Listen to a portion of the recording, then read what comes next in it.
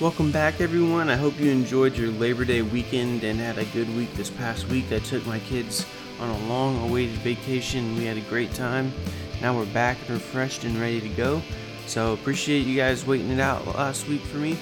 But man, am I excited to talk about this week's episode. With Andrew Jones having his number retired, I figured what better time than to continue our series of the Braves' rich history. And this episode we'll be talking about the Braves' rich history of center field, and I cannot wait to get started because there's a lot of fun names that maybe you forgot about and how good they were when they were with the Braves. A lot of times players get overshadowed when there's greats like Andrew Jones, and we're going to talk about a lot of them. I'm ready to get started, and I hope you are too. Let's go.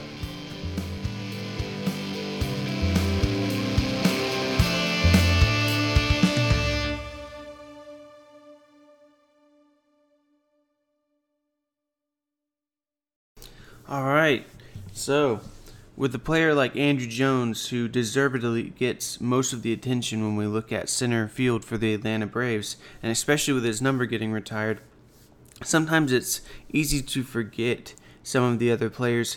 Kind of like with Chipper Jones, sometimes a lot of times players like Eddie Murphy may not get the recognition they deserve due to recency bias or things like that. So we're obviously going to talk about Andrew Jones because he deserves all the love that he can get. We've done an episode on him already, so I'm not spoiling anything by saying by terms of defensive wins above replacement, he's the best defensive outfielder of all time. Not to mention he had an offensive stretch that was out of this world. But there's other players too we can talk about, and so let's take today's episode and really dig into this rich history at the Atlanta Braves. You know, them being the oldest franchise in Major League Baseball history. They have a long history of really good players that played center field for them, and so I want to take this episode and really highlight some of the accolades and some of the great players that played center field for the Atlanta Braves. Alright, the first player I want to talk about is one that I'm surprised that not many people talk about. And it might be because he only had an 11-year career, 8 of which he played for the Boston Braves. But Wally Burger had one of the best stretches for the Atlanta Braves franchise history. He played for them for 1,057 games, and within that time, he accumulated 36.7 wins above replacement. And to put that in perspective, that's 18th all-time wearing a Braves uniform. Now, that is not his career total wins above replacement. That's his wins above replacement while wearing a Braves uniform. For example, Greg Maddux only had 67.3 wins above replacement in a Braves uniform, but we know that he had far more wins above replacement than that. Either way, Wally Burger had one of the best stretches in Major League Baseball history during that time with the Braves. In fact, he averaged 5.62 wins above replacement per 162 games played for his 8-year stretch with the Braves. To put that in perspective, Austin Riley this year currently has a 4.9 wins above replacement and had a 6.5 last year with his excellent year. So just kind of put that perspective, and also to put him against another player that we'll talk about later is Dale Murphy. Dale Murphy's best 7-year peak was a 41.2 wins above replacement in 7 years. For Wally Burger, he was not too far behind at 36.0 wins above replacement in the best 7-year peak. In fact, as far as center fielders go, even in his entire career only playing 11 years, he's 40th all-time in wins above replacement. And so that just kind of goes to show you during that stretch how good he was. Now let's talk about some actual numbers besides just wins above replacement. He was a 4-time All-Star for the Braves in 1933 through 1936. He did garner MVP votes in 5 separate years for the Braves. That was from 1932 through 1936. The closest he came to winning it was in 1933 when he came in 3rd place. And this year, he had an insanely good year with an OPS plus of 172, meaning 72% above league average that year. For reference, Ronald Acuna has a 164 this year, and Matt Olson has a 162 this year. So you had a better offensive year, just with the bat, of course. This isn't factoring in stolen bases, but he had a better year with the bat that year than Matt Olson or Ronald Acuna is having this year in comparison to the rest of the league. In his 8 years for the Braves, he played 1,057 games, in which he had a 304 batting average, 362 on base percentage, a 533 slugging percentage, which was good for a 141 OPS plus, 41% above league average across that 8-year stretch.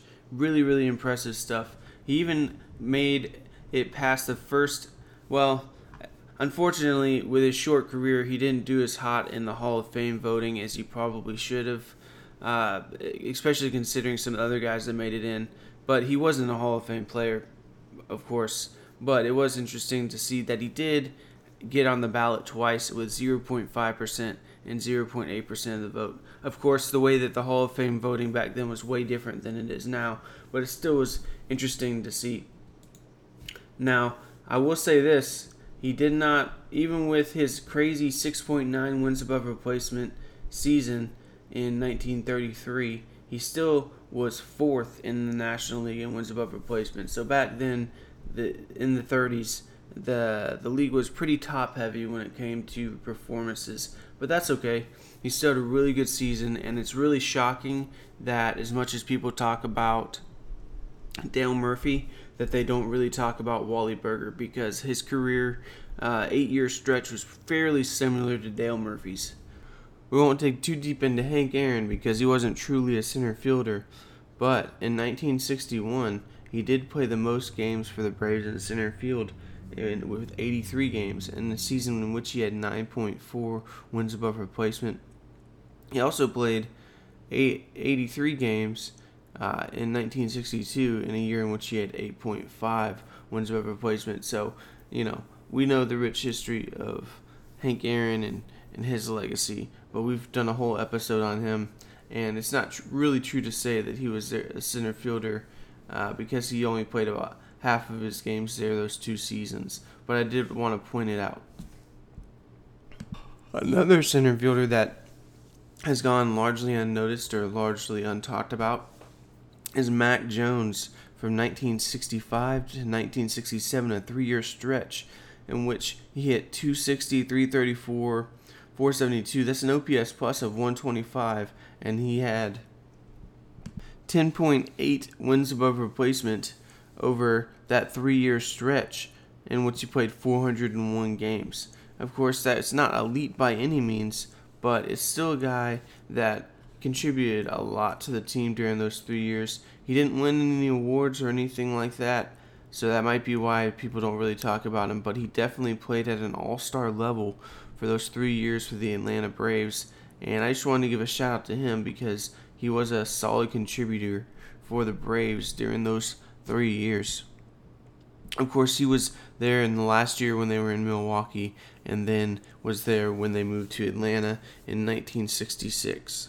He was also born in Atlanta, Georgia, so he was definitely one of those hometown born or homegrown players that played for the Atlanta Braves. So back then in the mid 60s, I'm sure fans really enjoyed watching him play, but I'm not old enough to remember him, but it is interesting that he's not talked about more. Then we have Felipe Alou. He had a really up and down time with the Atlanta Braves. He played for them from 1966 to 1969. He did play center field for them all 4 of those years, at least a little bit, but only 2 of the years was he the main starter in center field, and that was in 1968 and 1969, right after Jones did. So that's why, he only had 31 games in center field in 66, and he only had 25 games in center field in 65, but he did play center field as the main starter after he took over for Jones in center field in 68 and 69. But during his time with the Braves, he did have a 302 batting average, 343 on base percentage, a 439 slugging percentage, which ended up being an OPS plus of 122 over those 4 years. A total of 577 games. He was an all-star in 2 of those years. He got MVP votes in 2 of those years. Both of those years were 66 and 68. He played a ton. He led the league in plate appearances and at-bats in 1968. He also led the league in hits in 1968. The same thing can be said in 1966, where he led the league in at-bats with 666, and he led the league in runs and hits. Of course, he did not have a ton of power, except in 1966 and 1968 for the Braves. The other 2 years, 67 and 69, were really down years for him. It was up and down with him. But in those 2 years in which he was an all-star and had MVP votes, he was awesome. In 1966, he led the league in total bases. He had an OPS plus of 142. And in 1968, he had a 140 OPS plus. He also played for the Milwaukee Braves in 64 and 65. He did not have the best years during those years. He was good in 1965, in which he had a 128 OPS plus and a 96 OPS plus in 64. Over his entire time in the Braves organization, from 64 to 69, his average drops a bit. His overall slash line drops to 269, 338, 440 slugging, which is an OPS of 778 and an OPS plus of 120. Of course, he was not playing center field that much in those seasons, but he did have some time in center field every year. He played every outfield position. He played all over the diamond. In fact, in 1965, he played the positions of 3, 7, 8, 9, 5, and 6. So that's pretty much everything except for catcher and pitcher. So he was a utility player, but there was a few seasons in which he played the majority of his time in center field. As far as wins above replacement go, in his time in the Braves organization, he played a total of 841 games and had 22.0 wins above replacement. So he was very, very good player. He had up and down years, but his good years were very, very good. He only ended up making one All-Star selection outside of his time with the Braves, and that was when he was with the Giants in 1962. And he did not make it past the first ballot of the Hall of Fame in 1980, in which he got 0.8% of the vote. But again, he was an All-Star 3 times. He was very good. He even won Manager of the Year in 1994, in case you're wondering about that.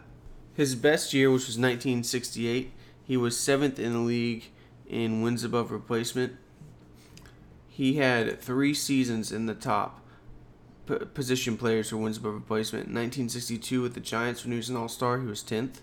In 1966, when he was an All-Star, he was 8th. And in 1968, when he was 7th overall in WAR, he was 4th for position players. In those 1968 and 1966 seasons, he was in 4th place in the league in doubles. So he was a doubles machine. And he was actually 8th in the league in home runs with 31 in 1966. Overall, he had a career wins above replacement of 42.2. He had a 7-year peak of 33.8 wins above replacement, a JAWS score of 38.0. That ranks him 46th all-time for right fielders, because that's where he played most of his time.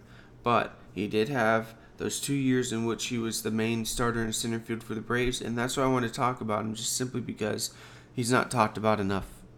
Next down the line is Dale Murphy. He's definitely a controversial talk about when you talk about the Hall of Fame and things like that. We have an episode early on, I believe it was season 1, that we talked about Dale Murphy, so please go back to the original Braves Dugout feed and listen to that episode if you want to hear a deep dive about Dale Murphy. and whether he should be Hall of Fame and whatnot. But we're going to talk about him because he did spend a significant amount of time as a center fielder for the Atlanta Braves, and he's a Braves legend for good reason. From 1980 until 1989, he was probably the most, well, not probably, he was the most used center fielder for the Braves. Now, in 1987 and 1988, he did not play center field, but he did play it again in 1989, in which he had 82 games. But up to 1986, he was their main center fielder. From 1980 to 1986, he was their main center fielder, and that was really when he had his best stretch, was during that time. Of course, most people remember Dale Murphy as a Brave, but he did play for the Phillies from 1990 through 1992 and the Rockies in 1993. But he did play for the Braves from 1976 all the way through halfway through 1990 before he got traded to the Phillies. And during that time, he was very, very good. He had a batting average of .268, on base percentage of .351, and slugging percentage of .478, with an OPS of .829, which was equivalent to an OPS plus of .125. So that's 25% above league average. Of course, this is not, that .125 is good. It's not elite by any means, which is one of the reasons why he didn't really garner a lot of Hall of Fame votes. Of course, back then they weren't looking at OPS plus. That wasn't a stat back then, but they were looking at his overall slash line and voters really back then loved batting average, and his batting average overall for his entire career was pretty low. Now, it was very, very good for that 6-year stretch in which he killed it for the Braves, but outside of that 6-year stretch where he was an MVP twice and all of that, from 1980 until 1987 was really his best time frame. He was an all-star 7 of those times during those years from 80 to 87. He got MVP votes in 7 of those 8 years. He won 5 Gold Gloves, 4 Silver Sluggers. But he's really an enigma because during his peak, he was awesome. Outside of his peak, he was terrible. And I think that's what really hurt him in Hall of Fame voting. He was on the ballot for all 15 years that he could. Now you can only be on the ballot for 10 years. Back then, you could be on the ballot for 15. And he averaged around 18 to 22% on the ballot every year. He hardly ever went up or down. It was always 18 to 22% on the ballot every single year all the way through. And he didn't make it when they put him up on the Veterans ballot either. But during this awesome stretch from 1980 to 1987, his OPS jumps up to 140. His batting average is 285, OBP of 374, slugging of 517, OPS of 891. That type of, in just 8 years, he played 653 games in which he had 206 doubles and 264 home runs. So in that short period of time, during his peak, he was elite. And that's why fans remember him so fondly, is because during that time, he was one of the best players in the league. It's just he fell off so hard.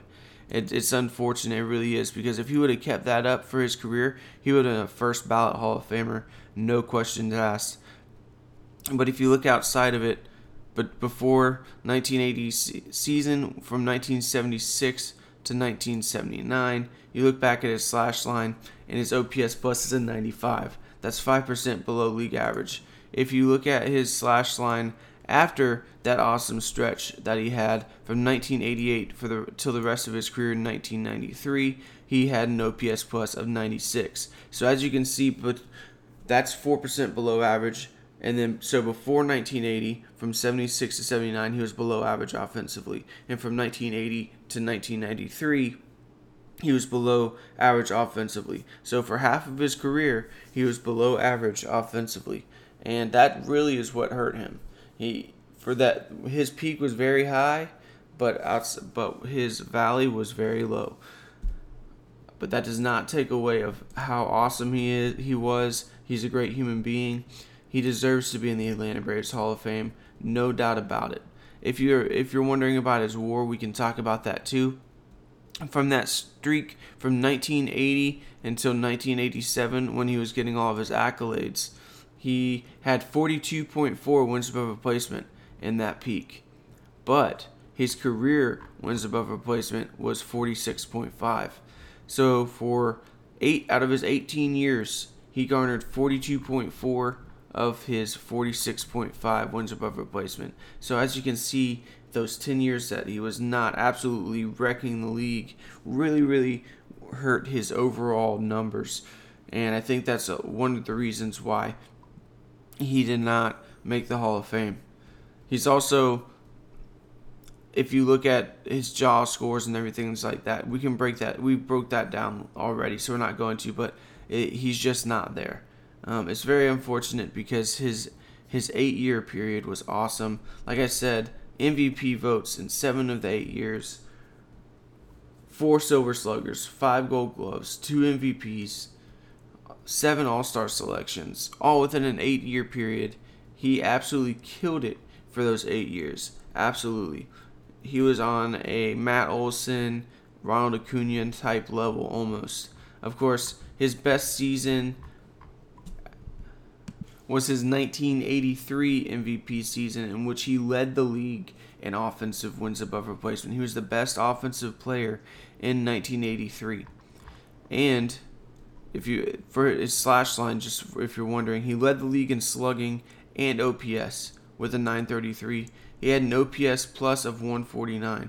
What's really interesting about that time frame, he also led the league in RBI. He had 36 home runs. What's really interesting about that season is he led the league in slugging and OPS, yet his OPS plus was a 149, which means that the offense was much more spread out across the league. It wasn't very top heavy. If you have a guy that's only 49% above league average is exceptional, but in today's world, most guys that are the best hitters in Major League Baseball, their OPS plus is up in the 150s, 160s. For example, Ronald Acuna and Matt Olson this year's OPS plus are both in the 160s, and they don't have the highest OPS plus in the league.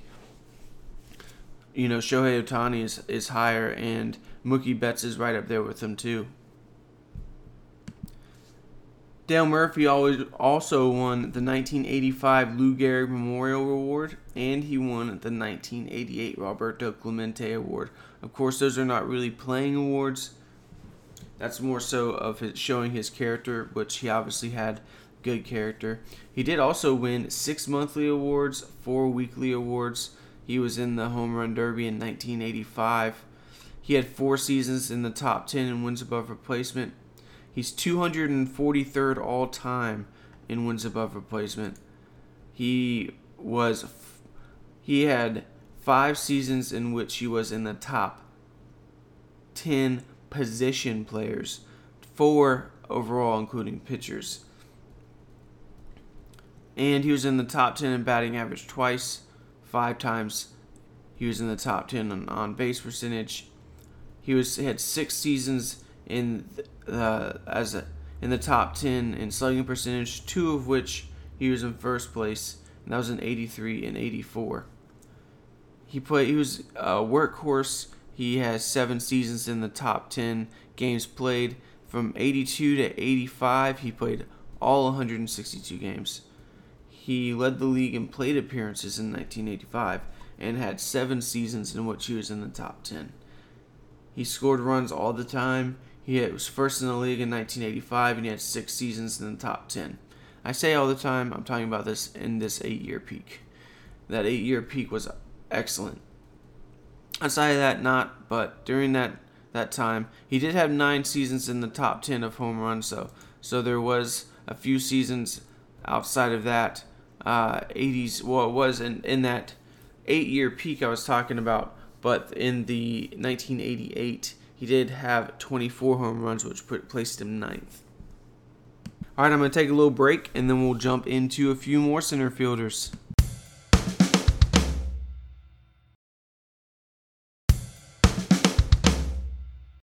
All right, let's talk about Andruw Jones. We knew it was coming. Of course it was. He's the most well-known center fielder in Braves history outside of Dale Murphy, and very topical considering he just had his number retired. But did you know that out of 17 years, he only played 12 years in Atlanta? I'm sure hardcore Braves fans knew that, but I just wanted to point that out. But let's look at his numbers while just in Atlanta. In those 12 years, he had 1,761 games. He had a slash line of 263, 342, 497, which is an OPS plus of 114. Of course, this is 14% better than league average, so that does not mean it's insanely good, but it still is decently over average. He did have a stretch of 780 games where his OPS plus was 124, and of course that was during that time when he had 51 home runs in a single season, and until Matt Olson tied him, was the leader, franchise history leader in home runs in a single season. He had 192 home runs during that time. This 780 game period was from 2002 to 2006. He was a 5-time All-Star, 10-time Gold Glove winner.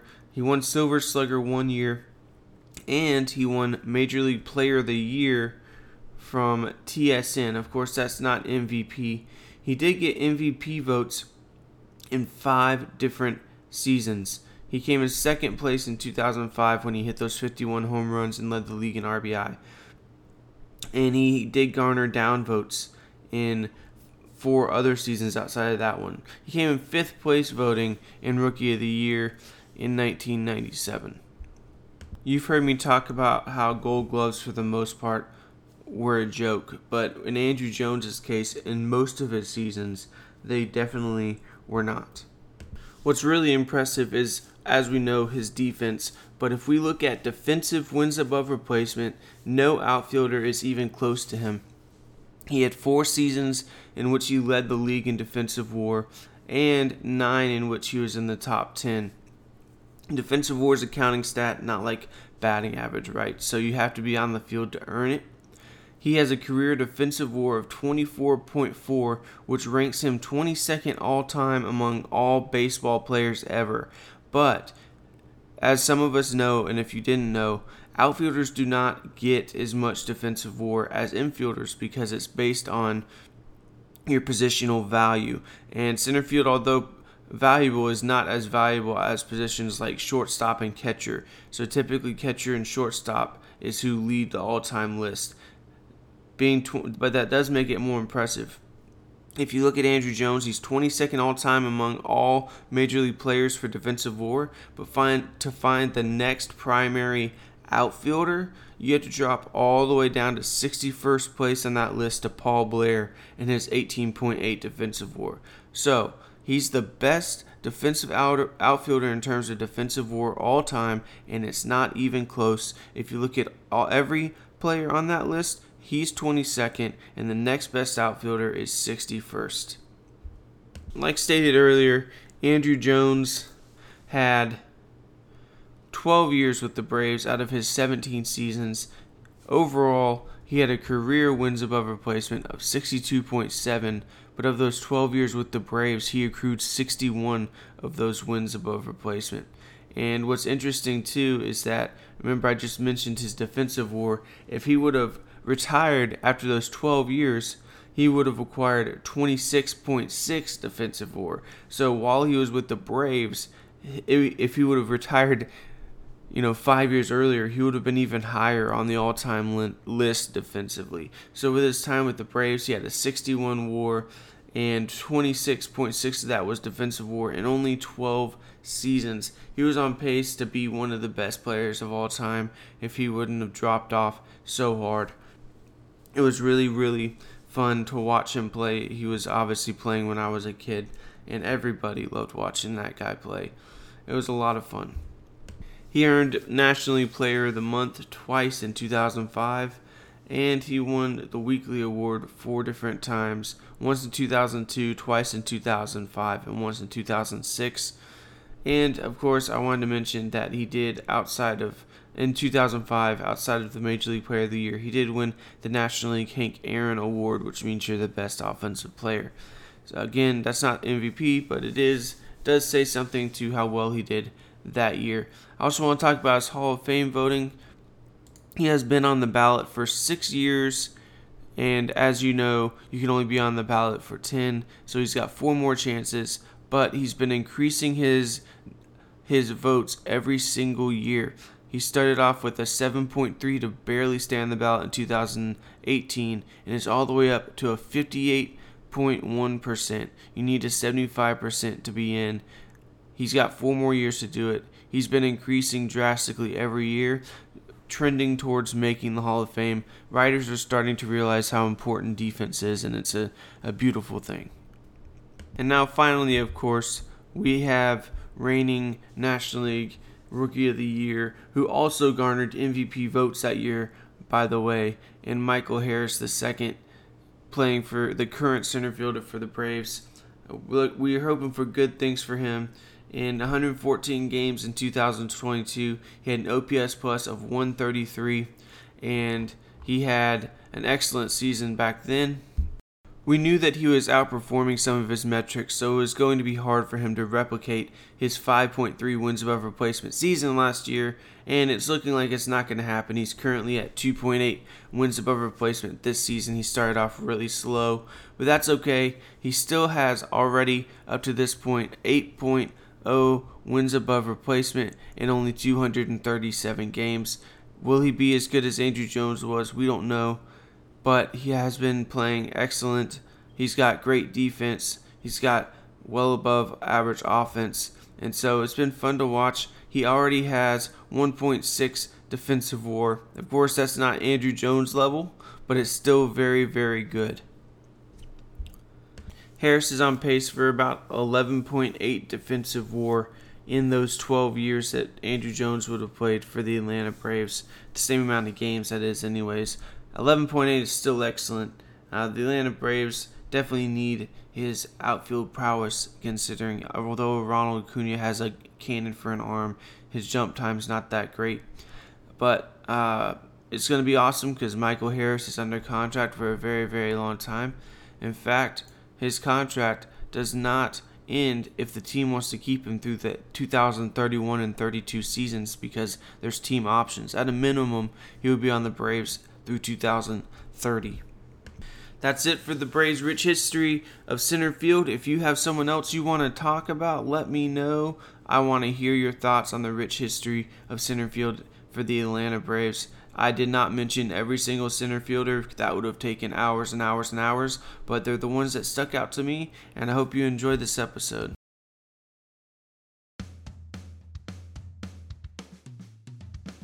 Thanks so much for joining in again. Don't forget to tell your friends to find this podcast. They can go to the Braves Country Cooking podcast feed to find this and the Chatting Average podcast. It's been a lot of fun working with them. I hope that you enjoyed this episode. As always, you can find the show on Twitter at Braves Dugout Pod or my personal Twitter at SPeopleSports. I guess it's not Twitter anymore. I guess it's X, but whatever. We have a Facebook page, Facebook group. I will talk to you on that group and that page. I love it. You can email the show at bravesdugout@gmail.com. And don't forget to like and subscribe and share with all your friends. The Braves just clinched the division after I recorded this, so I'm super pumped about that, and I hope that you are too. That's 6 in a row in one of the most dominant seasons in Braves history. And with that, as always, go Braves.